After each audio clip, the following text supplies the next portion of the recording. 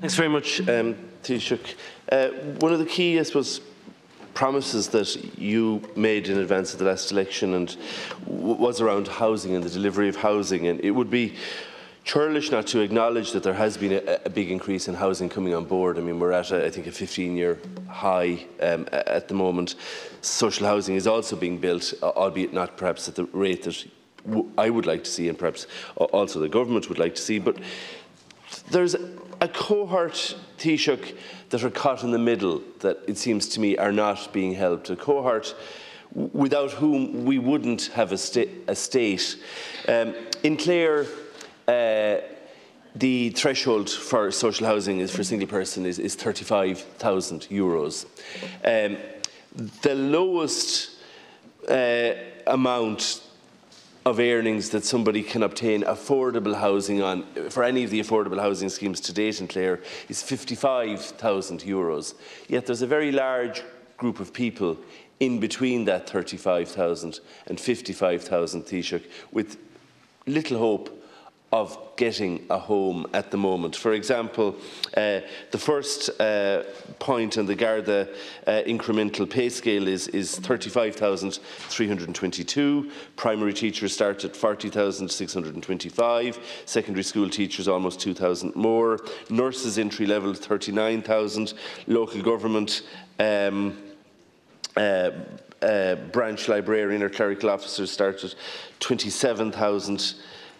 So they could, in theory, qualify for social housing, but likewise, for example, a starting point for a lab analyst is 37,000.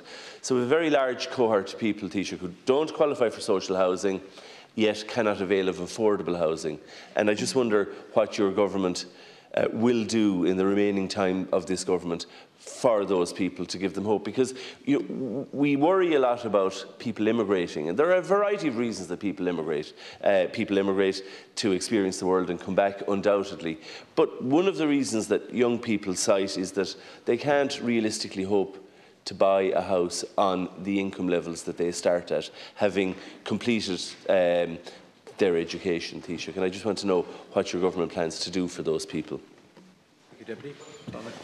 The Deputy, for acknowledging that there has been an increase in house completions. The Central Statistics Office today have now indicated that close to 33,000 houses, 32,695, were completed last year in 2023. That's a 10% increase on 2022, which was a 45% increase on 2021. So the momentum is in the right direction in terms of house building. COVID, without question, held us back. Over 100,000 houses have now been built since this government came to office. And we are making significant progress, but we need to do more. What was significant in the figures by the CSO this morning, Deputy, was the increase in the number of apartments completed in 2023, which was 11,642, which is up 28%. The importance of that is we were grappling with that viability question in respect of apartments, and the waiving of development levies and other measures that we took last year is having an impact in the increase. You have raised a fair issue in respect, because the number of first-time buyers is also a way up in terms of the two schemes, Help to Buy and the First Home scheme, are helping a lot of people buying at different price ranges, and also in terms of the vacant housing grants going up to 50,000 and 70,000 respectively. Huge interest from people in that, which could cover some of the people in the cohort that you have referenced. About 500 first-time buyers each week are now buying their first homes. There's about 29,000 first-time buyer mortgages approved in the first 11 months of 2023. So there is increased momentum. We are going in the right direction in terms of housing supply, but we need to do more and progressively increase that up in terms of the numbers. Hopefully this year we can go higher again than that 33,000 figure. In respect of, we did increase the income threshold for local authority housing and social housing by €5,000 last year. But you have pointed out in terms of the gap between that and those who may, some of the affordable housing schemes. But I don't know whether you're factoring in the Help to Buy or the First Home scheme in relation to that. We also have the cost rental schemes which have proven to be effective. It's a new model. Really, it's only been introduced in the last 2 years, but it's gaining traction all the time, and that results in about market rents of about 25% below the level in the market. We will continue to innovate to see, can we enable as many people as possible who want to buy their homes to buy homes at an affordable price and within their income range bracket. I appreciate the figures you've tabled in respect of income levels, and it's quite interesting. On another debate, Defence Forces personnel, actually, given the increases that we've allocated in recent years, actually compare quite favourably with some of the starting rates that you've outlined there in terms of other sections. So there is a challenge there in what you said. I acknowledge that. And I think we need to work and develop what particular schemes can be particularly applicable to people in that cohort. Question mark, Tanáiste, over whether COVID held the government back, or whether the government's response to COVID and the regulations that they brought in with regard to house building specifically, people couldn't put a roof on a house down a rural roadway, but Gardaí were being called. It seemed a bit ridiculous at the time, but I don't want to digress into that.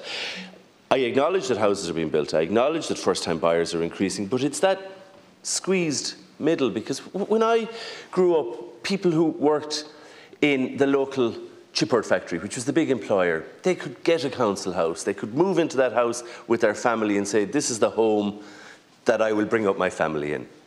Young Gardaí, teachers, nurses, local authority employees, civil servants, starting out now, don't have that possibility, Taoiseach. And that's the cohort that I'm specifically asking about, who are caught between the amount at which the income they need for affordable housing, which is beyond the reach of the Defence Forces. It may be that they're increasing, but it's certainly still beyond their reach. And the level at which they could get social housing, which is, it has been increased, but it still leaves a huge gap of ordinary people. We talk about our state, but without these people, our state can't exist, and they cannot hope to move into a house and call it their own in the Ireland of today, notwithstanding the advances that your government has made around the provision of housing. But it's for people with a lot of money.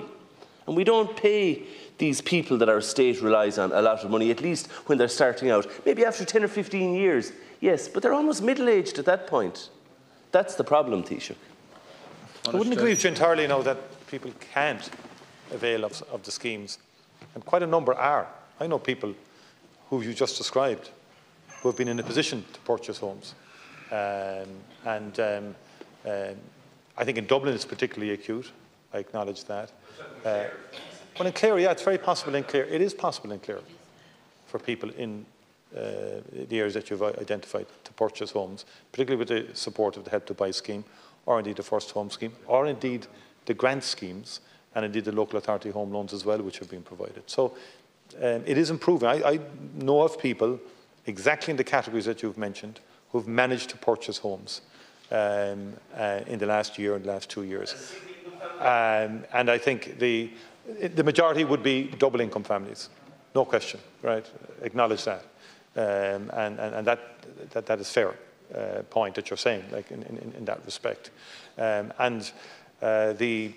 mean, it's a combination of factors, but I do think the huge take-up now in the Help to Buy and in the First Home scheme has been particularly geared to try and help people bridge the gap between what a house would cost, but by the state providing equity to make up the balance to enable people to be able to afford to buy a home. And we'll continue to work at it. That concludes leaders' questions and allows us to proceed to the next piece of business, questions on policy and